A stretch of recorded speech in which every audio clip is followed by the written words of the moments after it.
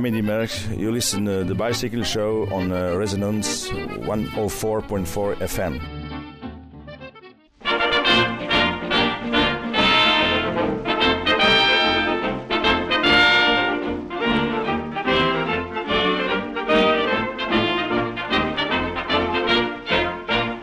Dans les faubourgs, l'événement du jour, c'est le départ du Grand Tour de France. En admirant tous les as du Tour, chacun pour son favori dit ses espérances. Mais ces coureurs devront bagarrer, ayant au cœur l'espoir de gagner. Tournant rond sur leur vélo, Jean-Jacques Henry ou le Gamilo, comme sur un billard. Tous ces gaillards foncent dans le brouillard. On tourne autour du Tour. Nos grands coureurs sont à l'honneur, tous les sportifs avec humour. Crie vas-y vieux, crève pas tes pneus. Dans toute la France pour votre ardeur on vous acclame. Il bat bien fort le tendre cœur des jolies femmes. Hardy les gars, ils sont tous là pour vous chérir, vous applaudir avec amour. On tourne autour du Tour. You may well be aware that it's just a few days until the start of the 100th edition of the world's greatest bike race, the Tour de France. You may also have noticed that book publishers have taken this historic milestone as their cue to commission and produce an enormous quantity of books about the race, its history and legend.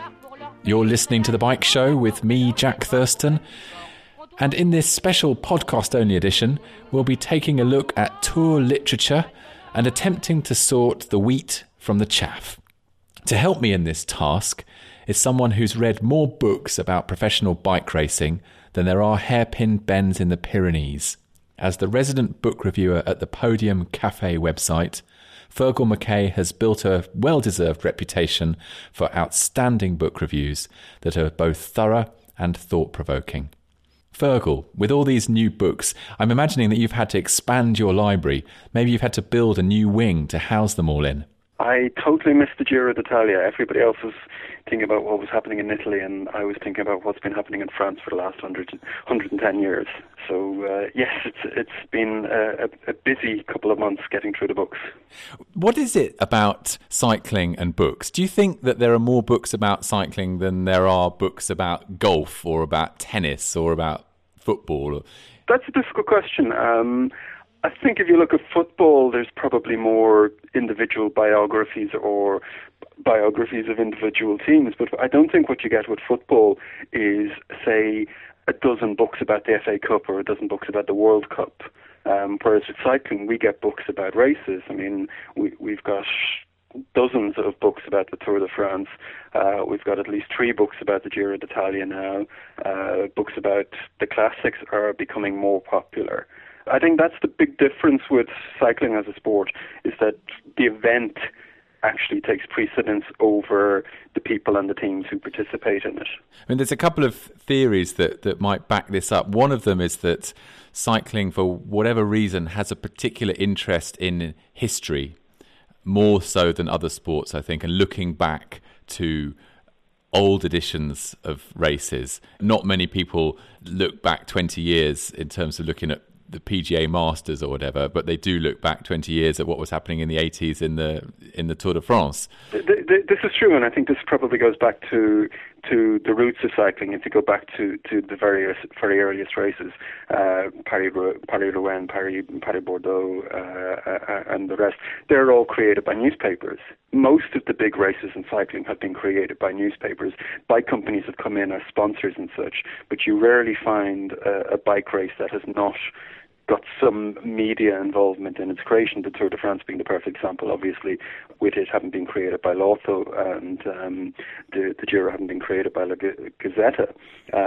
So the cycling from its earliest days has always been rooted in the written word. So I think that's probably helps keep the connection true to the present, that we keep going back to the written word for the sport. Because really, in truth, you can spend a lot of time watching, I mean, I'll be cruel here, you can spend time watching the Tour de France and be bored witless. I mean, a sprint stage, you only want to turn on for the last 10 minutes. you don't want to watch the 4 hours build up to it. This is where the written word has the advantage, in that the written word can create a story that TV pictures and TV commentators can't really do. Because with the TV, you can't see everything that's going on in a race. No, you don't see it with the written word either. But with the written word, you get it's easier to weave in the different strands of the story to tell you more of what's happening. But also, I suppose the written word has the advantage of hindsight, which is very important, particularly in cycling at the moment, in that the cycling's history is constantly being rewritten. Stories become accepted, then they become challenged, then the new version evolves, and the history is constantly evolving.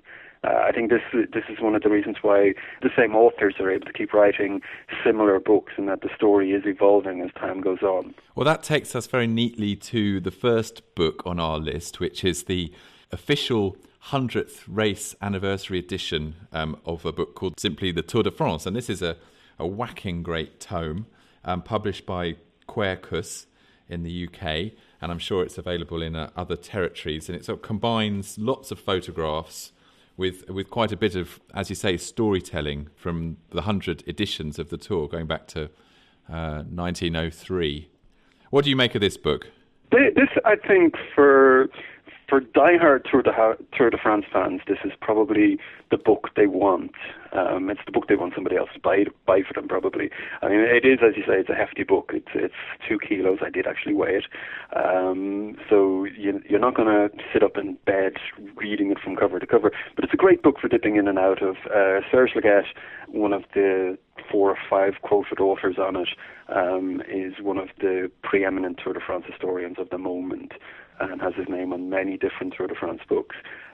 And what he has done with this book, and he and the team have done with this book, is each year is done over a single page of text and either 1 to 3 pages of images.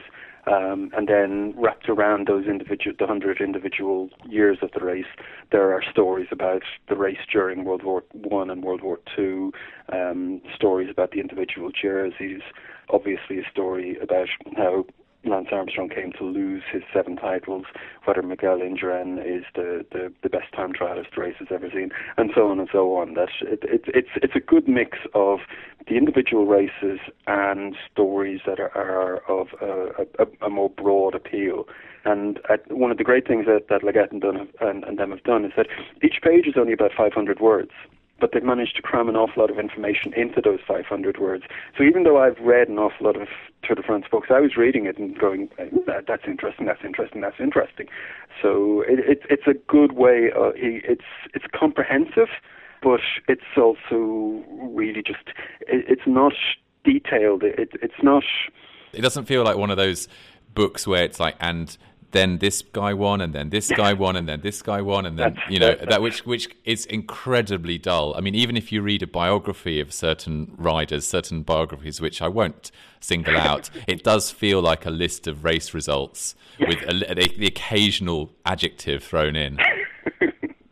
I've written stories like that myself, I'm sure, but yes, I think that is probably the difference with it, is that the text does come alive while also being packed with information. And some terrific pictures as well. I mean, I'm just flicked it open here to a double-page spread of Henri Desgrange in a fabulous pair of +4s, standing watching with a pocket watch in his left hand. He's watching Sylvain Mas, who is on a mountain pass having suffered a puncture, and he's having to fix his own puncture, as they would have done in the 1930s.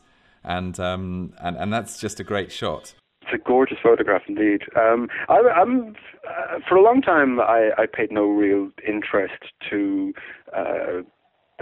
cycling's photographic books. That there's an awful lot of photographic books, and a lot of the time I got bored by the ones that just came out this year's season in photographs. That it was just one photograph after another after another. With the older photographs, I find myself these days looking at them and seeing more in them. That as you say, with the Henri Desgrange one, you're watching him with the stopwatch in his hand. You go into the 30s and 40s. Through the 30s and 40s, you're looking at the evolution of the derailleur in the photographs. Little details start to stand out after a while. And I think the Le Guet and them in this official history, they've got a very good selection of photographs. But I think as well as the photographs, what I liked about this book was the use of cartoons and posters and magazine covers. It's not just the photographs, they have expanded it. This book was originally published in 2003 for the centenary edition of the tour, and 10 years later what they've done is they've stripped down some of the text in order to put in the extra 10 years, but they've also changed an awful lot of the images and added new images, adding in, as I say, the cartoons and the magazine covers and the posters. I mean, the big revision in this book is the Armstrong story, because that will have been told in a very different way in 2003. Have you got the 2003 edition of the book? I don't have it handy. I have read it. Because, I mean, it's really interesting the way that this new edition talks about it. It's almost as if we knew all along. It's real hindsight stuff, whereas I imagine the 2003 edition would have been celebrating Lance's great triumph. Well, in 2003 he had only won, what was it, 4... Well, that's enough to put him up there. Yes, but yes, they were overflowing with praise for him. He was the hero of the hour and the man who had saved the tour back then. And I'll point you to the problem with it this year is that, you know, Lance Armstrong has had a 7-title strip. We know that something big went on during the 1990s. Most people can date the arrival of EPO in the peloton to 1991, and if you look at what happened in 1991, it's the rise of Miguel Indurain. So, you know, there's got to be a question mark over Miguel Indurain's 5 victories, but this book doesn't ask that question, and actually champions Miguel Indurain as the best time trialist the race has ever seen. You know, and in 5 years and 10 years, who knows, the Spanish might have done a USADA on Indurain, and they will be putting out a different version of the book where, as you say, with hindsight, they will be now saying, well, that Miguel, we always knew there was something wrong there. The criticism I would make of this book is that it is, as the title says, the official history of the book, of the race, sorry. So it's the officially sanctioned story. It's the story ASO want us to know. So, I mean, I would question other stuff in the book, like, why don't they tell us how the Emery family actually came to owning the Tour de France? Because that's an interesting story, but it's not wholly edifying if you know it. So that is the problem with it as being the official history.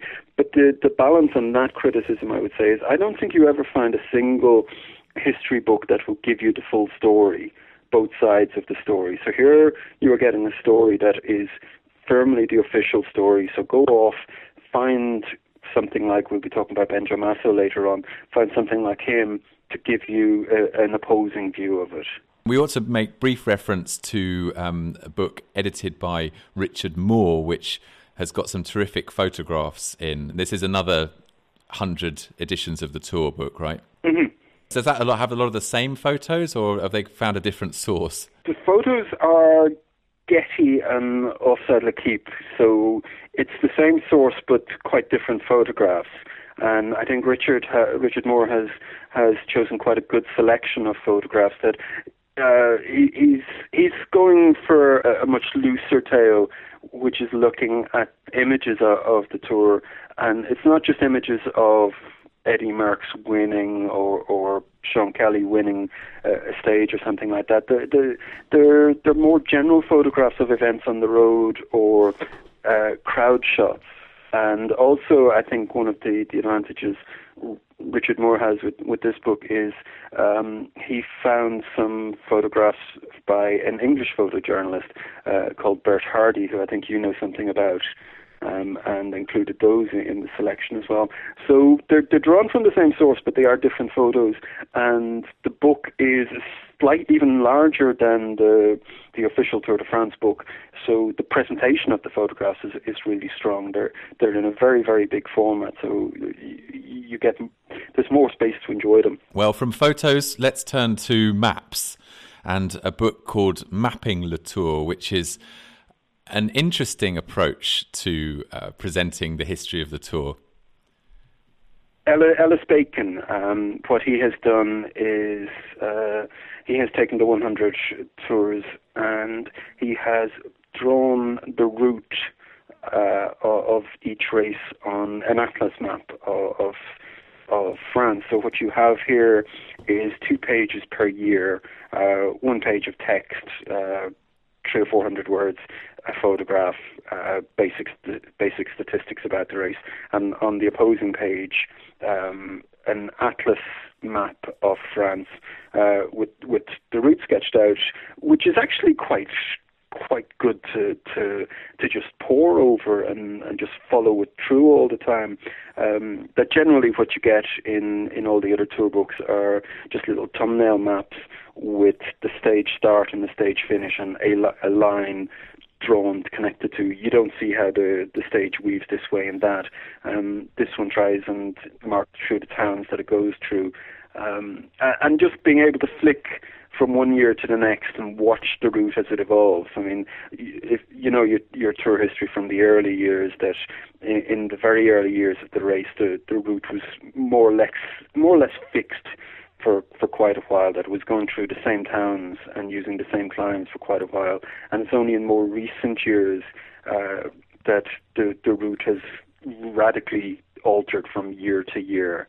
In the early years, when they were able to do 5,000 kilometers in a year, they could map the whole of the contours of France in one single race. Since the 1980s or whatever it is, and they've had to cut the distance down to what is it, below 3,000 kilometers now. The route covers a much smaller portion of the country each time, and so changes much more each year. It sounds like something for the specialist, and I've not actually seen the book, so I can't judge it for myself, but people have said that they've been surprised at how engaging and interesting it is.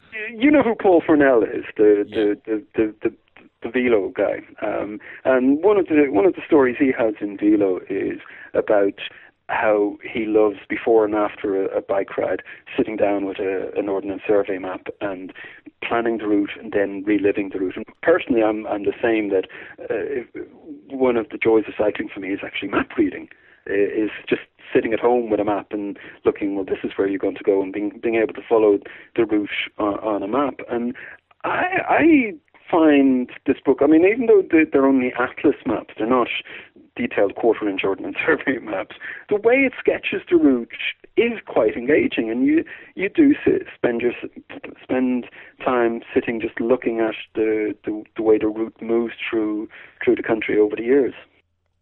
Good. Well, I will look out for that one. And I suppose that an accompaniment to that is the book by Daniel Friebe called Mountain High, which is not specifically about the tour, but anyone who's interested in going out and riding on the same roads that they ride on the tour will want to have this book or one of the other books that's like it.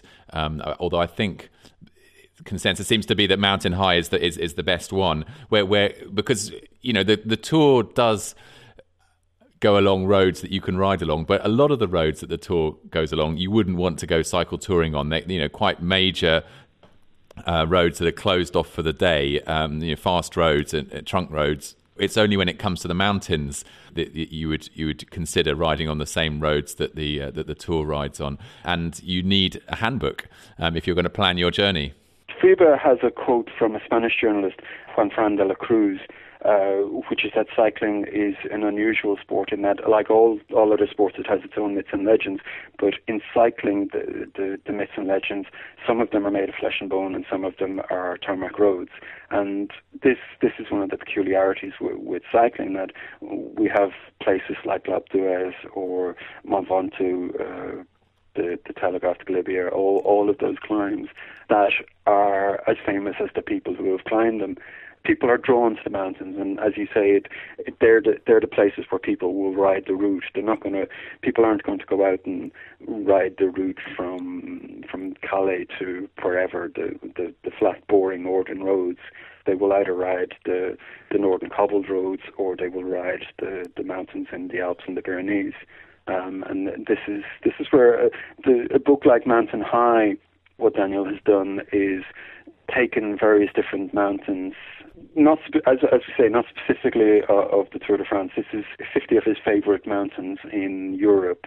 So you go from stuff like the Koppenberg and Gerardsberg in Belgium through up to stuff like the Jouplan or Obisque, and then other climbs in Italy as well, and stuff like the Gotthard Pass, and written describing the route for the person who wants to ride them themselves. So you get the usual elevation profile, basic information on where the climb starts, where the climb finishes, alternative routes that are available, etc.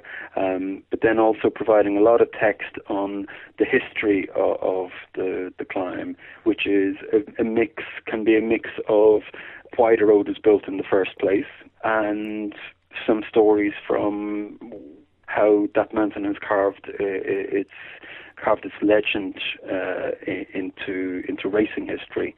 What great riders have ridden up it, and what great racing scenes have been watched on it. And it's also got some decent photographs as well. Fantastic photographs from Pete Gooding, and they're somewhat unusual for a cycling book in that they almost all the photographs exclude cyclists, which is wonderful. It means that the book isn't going to date.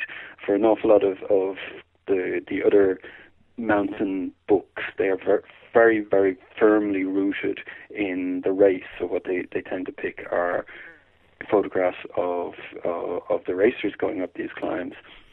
And they date very quickly based on the jerseys, as you can imagine. Whereas this book, because it is just the mountains allowed to speak for themselves, I think there's more cows and donkeys than bike riders in Gooding's photographs.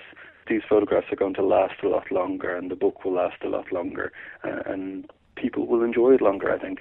Well, while we're talking about riding the Tour yourself, we ought to talk about French Revolutions, a book published quite some time ago, maybe 10 years ago, by Tim Moore, who's, I guess, a humorist. He'd be described as. Quite a few books he's got out, and this is one where he, I think on the verge of turning 40 or shortly after having turned 40, he decided that he needed to go and do a great act of athletic endeavour and chose to follow as much as he could the route of that year's Tour de France. This is one of the books put out by Yellow Jersey Press, who have consistently been one of the better cycling publishing houses out there in terms of getting a good selection of books and getting them on bookshop shelves.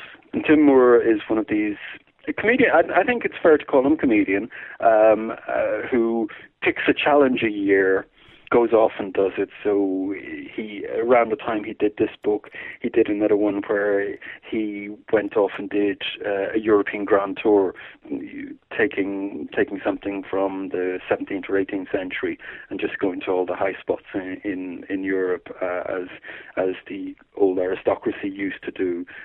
Or in another book, I think he's driven an old car somewhere. So it's a different challenge. Last year he did the 1914 Giro d'Italia on a 1914 bike, and that book will be out next year, I believe. So in 2000, what he did was he pre-rode the route of the 2000 Tour de France. So he set out about 6 weeks before the race and decided he would try and ride the whole of the course, and obviously he has various mishaps along the way, which is the whole point of reading these books. The whole point of the book is he's an amateur abroad, and he takes the amateur abroad to a bit of an extreme. He doesn't get his bike until something like a week before he sets out on his trip, which you or I would scoff at. Well, I guess it adds to the pathos that is with the humour, the kind of the backbone of the book, isn't it? Really. Yes, this would be. I'm in two minds about the book, because on the one hand it's an enjoyable book, on the other hand you're looking at it and going, well, a lot of it does look like you're setting things up. But personally, I did actually enjoy this book, and I think if you can still find a copy of it, I don't know if it's still in print or if you're going to have to go looking for a second-hand copy. It is a funny book about the Tour de France, and one of the problems again with the Tour de France is probably we're too serious about it, and we could do with taking it a bit more lightheartedly, and I think Tim Moore does a very good job of that, telling stories about people like Pierre Brambilla, who, when he lost the 1947 Tour de France, he was leading on the penultimate day and lost the race on the last day to a French alliance who didn't want to see an Italian winner. When he got home, he chopped his bike up and buried it in the back garden, which is one of those wonderful stories about the Tour that you love it. You love it. It's what you love about the race. I mean, do you think that much colour still exists in today's Tour, or will we always be looking back to a distant era for those kinds of stories? Do people do as crazy things as they used to do? They do. It's a question of finding them, and one of the problems I suppose one of the problems we have today is that it's all too well reported and there's too much reporting going on. So stories like this tend to get lost in the mix. I mean, if you look at somebody like Jens Voigt, who is God knows how old at this stage and having ridden how many tours, he is quite funny. He's a very, very serious character, but he's also one of the more playful characters in the peloton. So I think those stories do exist today, but we tend to be a bit too serious the way we approach the race. So it's good to have somebody like Tim Moore coming along and having a laugh at it. And even though, I mean, Ned Boulting, I'm in Dublin, so I don't see the ITV coverage of the Tour de France. I have no real idea who Ned Boulting is, and his books tend to be very much to the Ned Boulting ITV character. But they're good to have because they're looking at the race in that askance look and going, it's not actually all that serious. Well, one thing that was serious over the last 10 or 15 years is the extent to which doping took control of the higher reaches of the sport. And there are a couple of books that have come out this year about that. One by the journalist David Walsh, who doggedly tracked down Lance Armstrong and revealed him ultimately as a cheat. And the other by a recently self-confessed dope cheat by the name of Tyler Hamilton, who rode at one time with Lance Armstrong. And let's take them together if we can, because obviously one's the story from the inside and the other is a story from the outside. What do you make of these books? The Secret Race by Tyler Hamilton and 7 Deadly Sins by David Walsh. The Secret Race doesn't have many secrets in it, especially now that the USADA report is out. That pretty much everything that Hamilton has to say in it was either speculated about before the book came out or is certainly known now since the USADA report came out.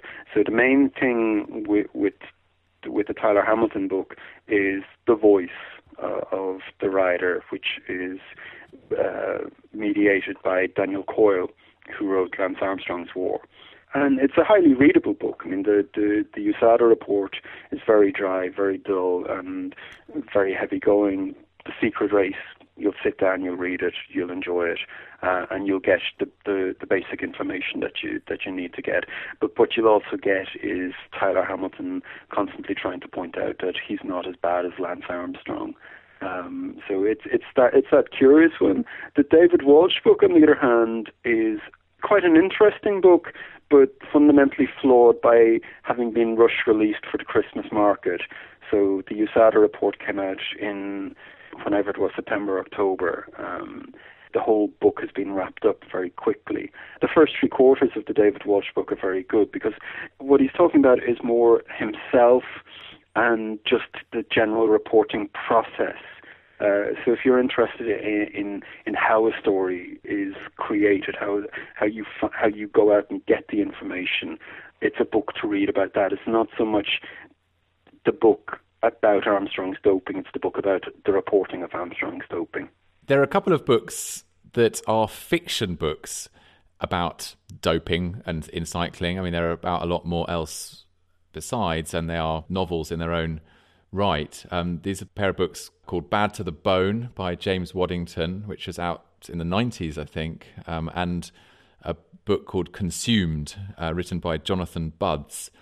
Do you think that an argument could be made that fiction may be a better form to talk about the issue of doping in cycling than fact. Certainly fiction offers you certain protections that facts don't offer you. One of the biggest problems everybody has had with trying to talk about doping in cycling over the last few years is the British libel laws.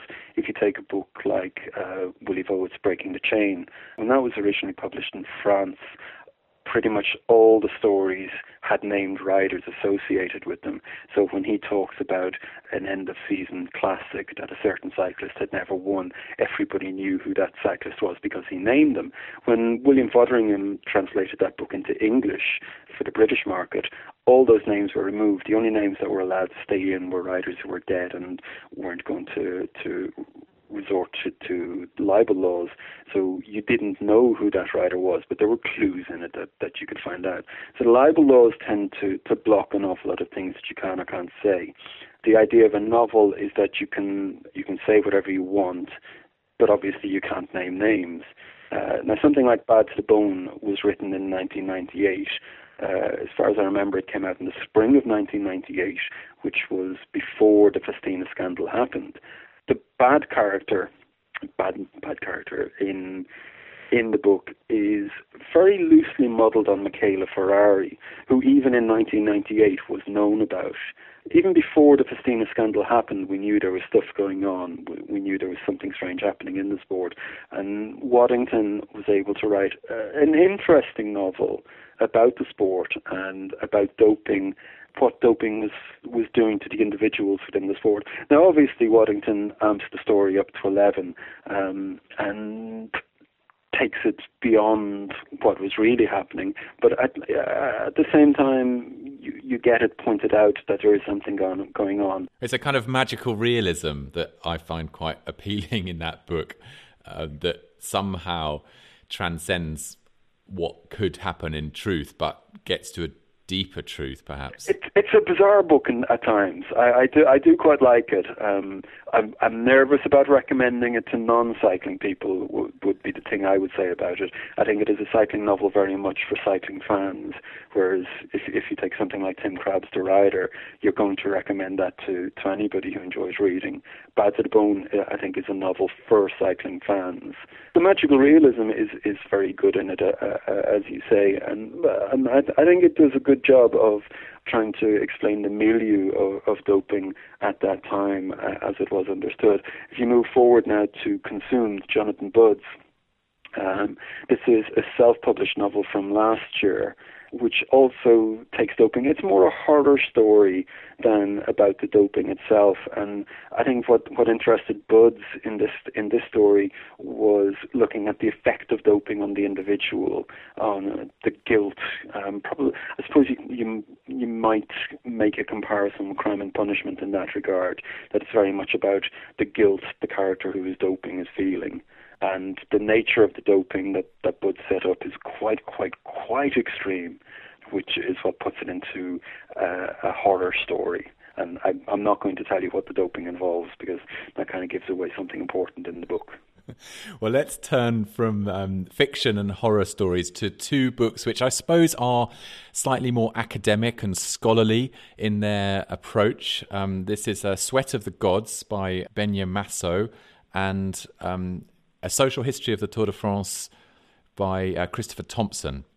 These are both books that I am very keen on, and I think they would definitely be in my selection. I think every cycling fan should definitely read Sweat of the Gods, and I think most cycling fans should read the Christopher Thompson as well.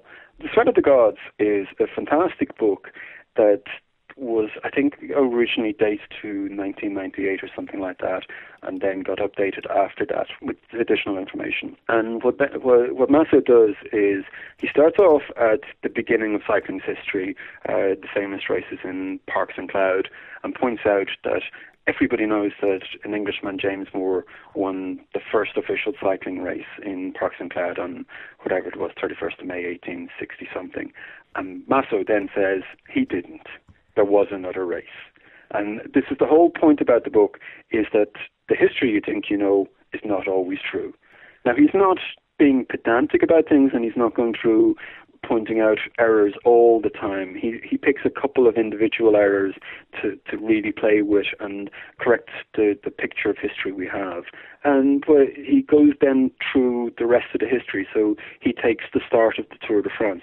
Everybody knows at this stage that Lotto was created because there's a falling out between different motorcar manufacturers over the Dreyfus affair, and that led to the creation of Lotto. Benjamin Masso says that's not entirely true, because if you look at the dates, they don't add up. That Lotto doesn't appear till 1900. The Dreyfus affair dates to 1894. There's something else going on, and he goes and examines what the other things were going on, which is more likely that advertising rates in the rival newspaper La Vilo had gotten too expensive, and so these people decided to set up their own newspaper themselves, where they would be in control of the advertising rates, obviously. And then that obviously then leads into the creation of the Tour de France as a publicity stunt for this new newspaper. So it's all stuff like that.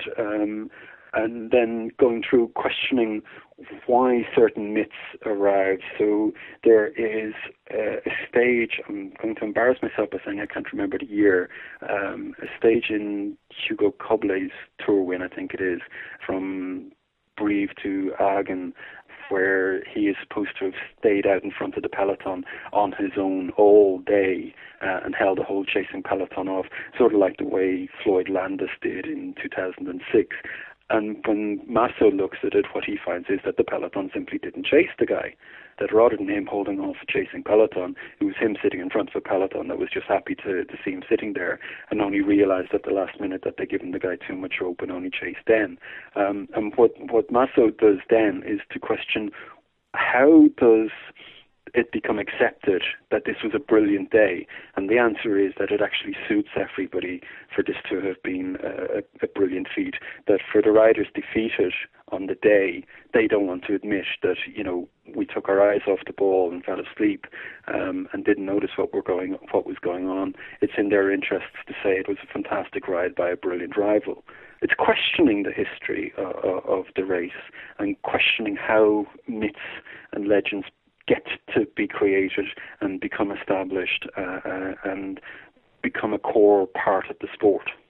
That sounds a little bit like Herman Chevrolet's book, which I don't think exists in English translation. An extract of it in English translation was in Rouleur magazine issue 36, and the book's called A Feast of Slyness and Betrayal, and it's all about the deal-making and double-crossing that's existed throughout professional cycling's history, really.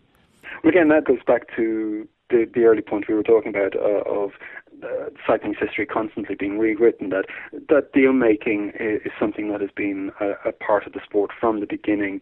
A few people have talked about it. The more official publications tend to forget it happens, and as different generations come to report the sport and tell the stories, those stories that are out there come more to the fore.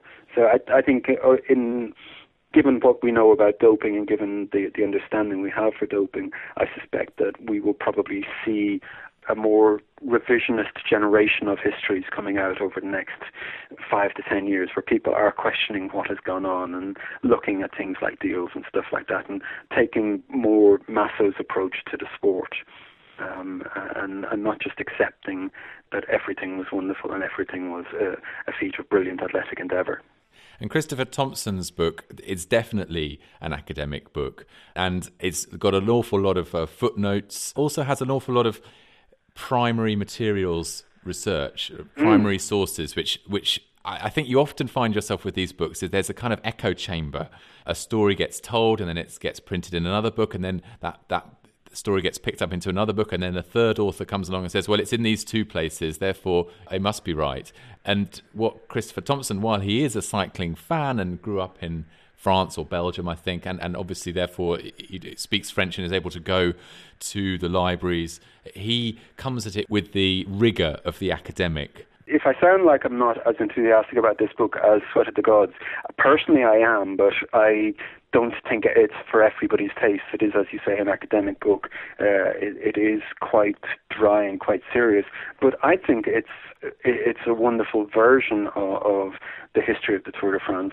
one of the things I took out of it was, what does the Tour de France mean to different people, and what has it meant down through the ages? Did it ever mean anything in and of itself? That we know it was created as a publicity event, but over the years it has had all sorts of different meanings ascribed to it by different people with competing agendas. And what Thompson is doing is looking at some of the meanings that people like Desgrange tried to impose upon the race themselves, the meanings that they liked.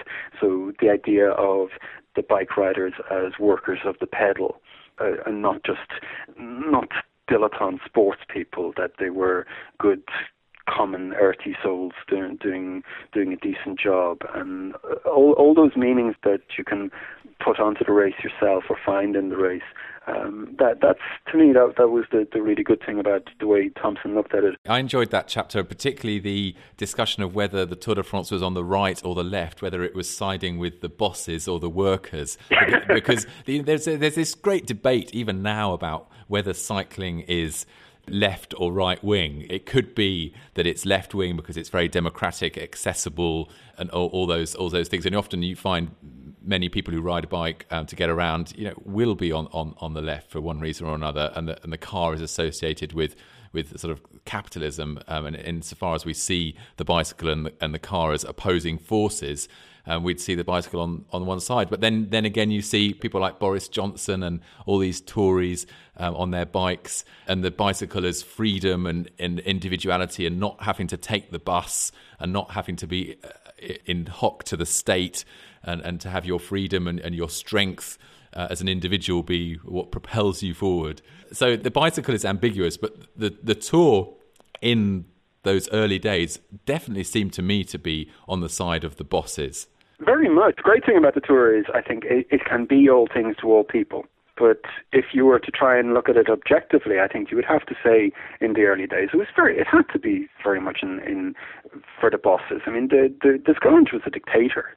It was his way or the highway. There are many riders who got blocked from riding the Tour de France because he took a dislike to them. There are riders who lost the Tour de France, or nearly lost the Tour de France, because he took a dislike to them. He was the puppet master pulling the strings, which you can do to an extent in cycling as a sport, that you can make things advantageous more towards one individual or another. So you can take something like the route of this year's race suits a certain type of rider over another type of rider. So the organisers are clearly showing favouritism there.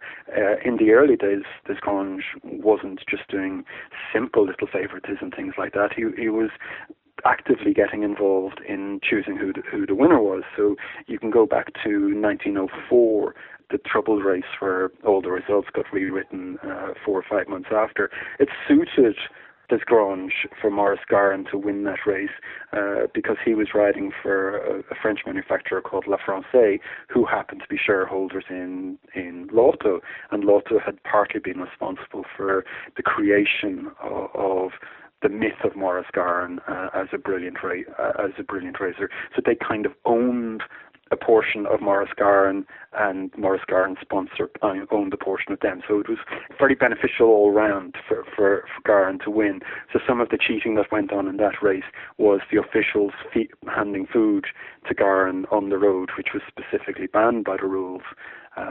That's them trying to make sure that Garin has the most advantages on his side, allowing him to go on and win the race. So yes, as you say, it's very much in the hands of the bosses. The workers had very little say. If you go through to 1924, Thompson discusses it quite in detail. You come to the Henry Policia story, where Henry is your typical shop steward, screaming out for workers' rights, and Desgrange has no intentions of listening to him, and the two end up having this great titanic struggle that Albert Londres is on hand to report. And it's interesting that workers versus the bosses has its echoes in the 1960s, when doping first came to really be a subject that people were worrying about, and Jacques Anquetil standing up for the freedom of the workers to work in the way that they chose, i.e. to have whatever doping that they wanted, and people concerned, I suppose, about welfare and also the image of the sport were taking a different line, and that was that same conflict between the boss class and the worker class. Thompson does a fairly good section on doping and the way it developed in the peloton. The Anquetil thing is the rider saying we deserve to be treated like adults, we deserve to be allowed to make our own choices. Give us the information on how bad a product is and let us make the choices for ourselves. So it's an argument against paternalism, which is a seductive argument, and it is an argument that I think the UCI bought through to the 1990s and maybe even through to the early parts of the new millennium. Just hope that the riders themselves know what they're doing and aren't going too far. So if you go back to 1997 and the hematocrit test coming in, that was the riders requesting it themselves as a way of controlling what they were doing. So that's there is that balance between respecting the riders and bossing them around, but at the same time as the Tour was respecting the riders' right to dope, the Tour was also imposing more and more stress on them with split stages on a day, bringing about the Bernardino story in the 1970s of the rider strike in Wallenstegen. And another highlight for me of the Thompson book is his discussion of gender and images of masculinity and femininity in cycling, which I think still has relevance today, given the parlous state of women's cycle sport compared to other sport that women compete, athletics, for instance, on an equal footing, and the idea of cyclists as these hyper-virile, hyper-masculine figures who suffer greatly physical, mental torture, that cycling is about punishment and that these are very male attributes or male activities. Cycling hasn't recovered from that perception or that presentation of the sport. And in a sense, there's a lot going on in the sport that still presents cycling in that light. At times we're probably too macho with the view of the sport we present. We love stories about Tyler Hamilton riding all the way around the Tour de France with a broken shoulder and stuff like that. It's hard not to be macho about it. The opposite side of the coin, though, is that when you come to women's racing, we tend to be very effete about it and don't like the idea of women crashing as bad as men or climbing mountains as fast as men. That for some reason offends people's sensibilities. And even if you look in the UK and look at the way women's racing is reported in the UK, Victoria Pendleton, people very much sold the girly picture. And totally missed the real story that was going on in the background of the trouble she was having personally and the trouble she was having within the team. And look at the other women that the media like within cycling in the UK. They still like the girly type of rider, and they don't try and treat the female riders as equals to the male riders. Very true. Well, it's been a tremendous tour d'horizon of cycling books that are out now about the Tour. Are there any books that you'd like to see written, books that you think could be written and could improve what we know about the Tour? I'd like to see less books written about the Tour. Is the truth.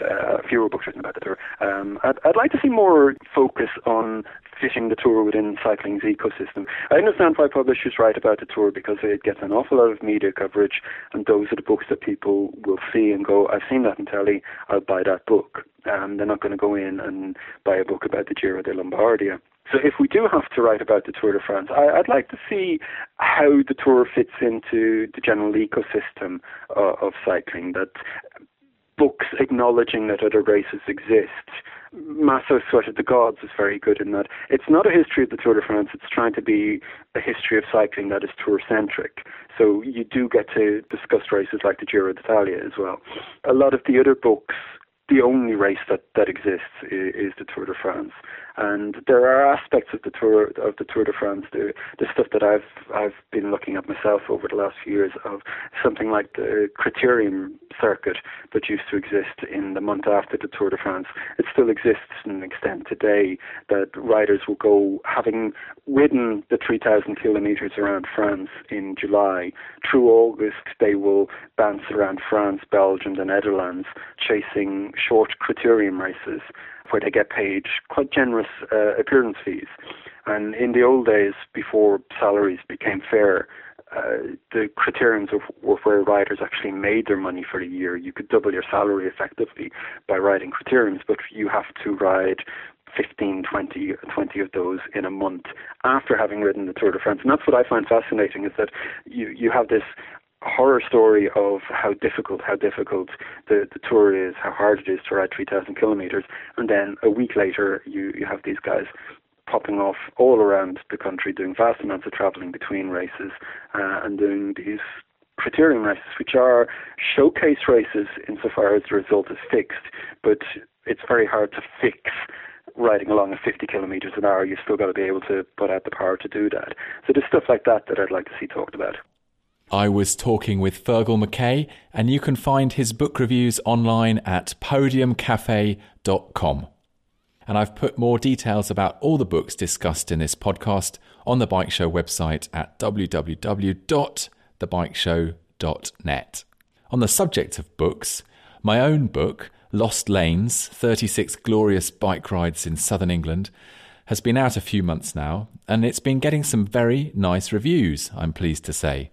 The reviewer at the road.cc website said it was, and I quote, pretty damn perfect, destined to become a classic and beloved by thousands of new cyclists. Well, that's good, isn't it? If you've not already got your copy, then don't fear, there are still copies available. You can find it at your local bookshop, or you can help me by buying it direct. You can find out more about the book, including a 64-page online preview, and place your orders at the Bike Show's website. That's thebikeshow.net. Thanks for listening, and until next week, goodbye.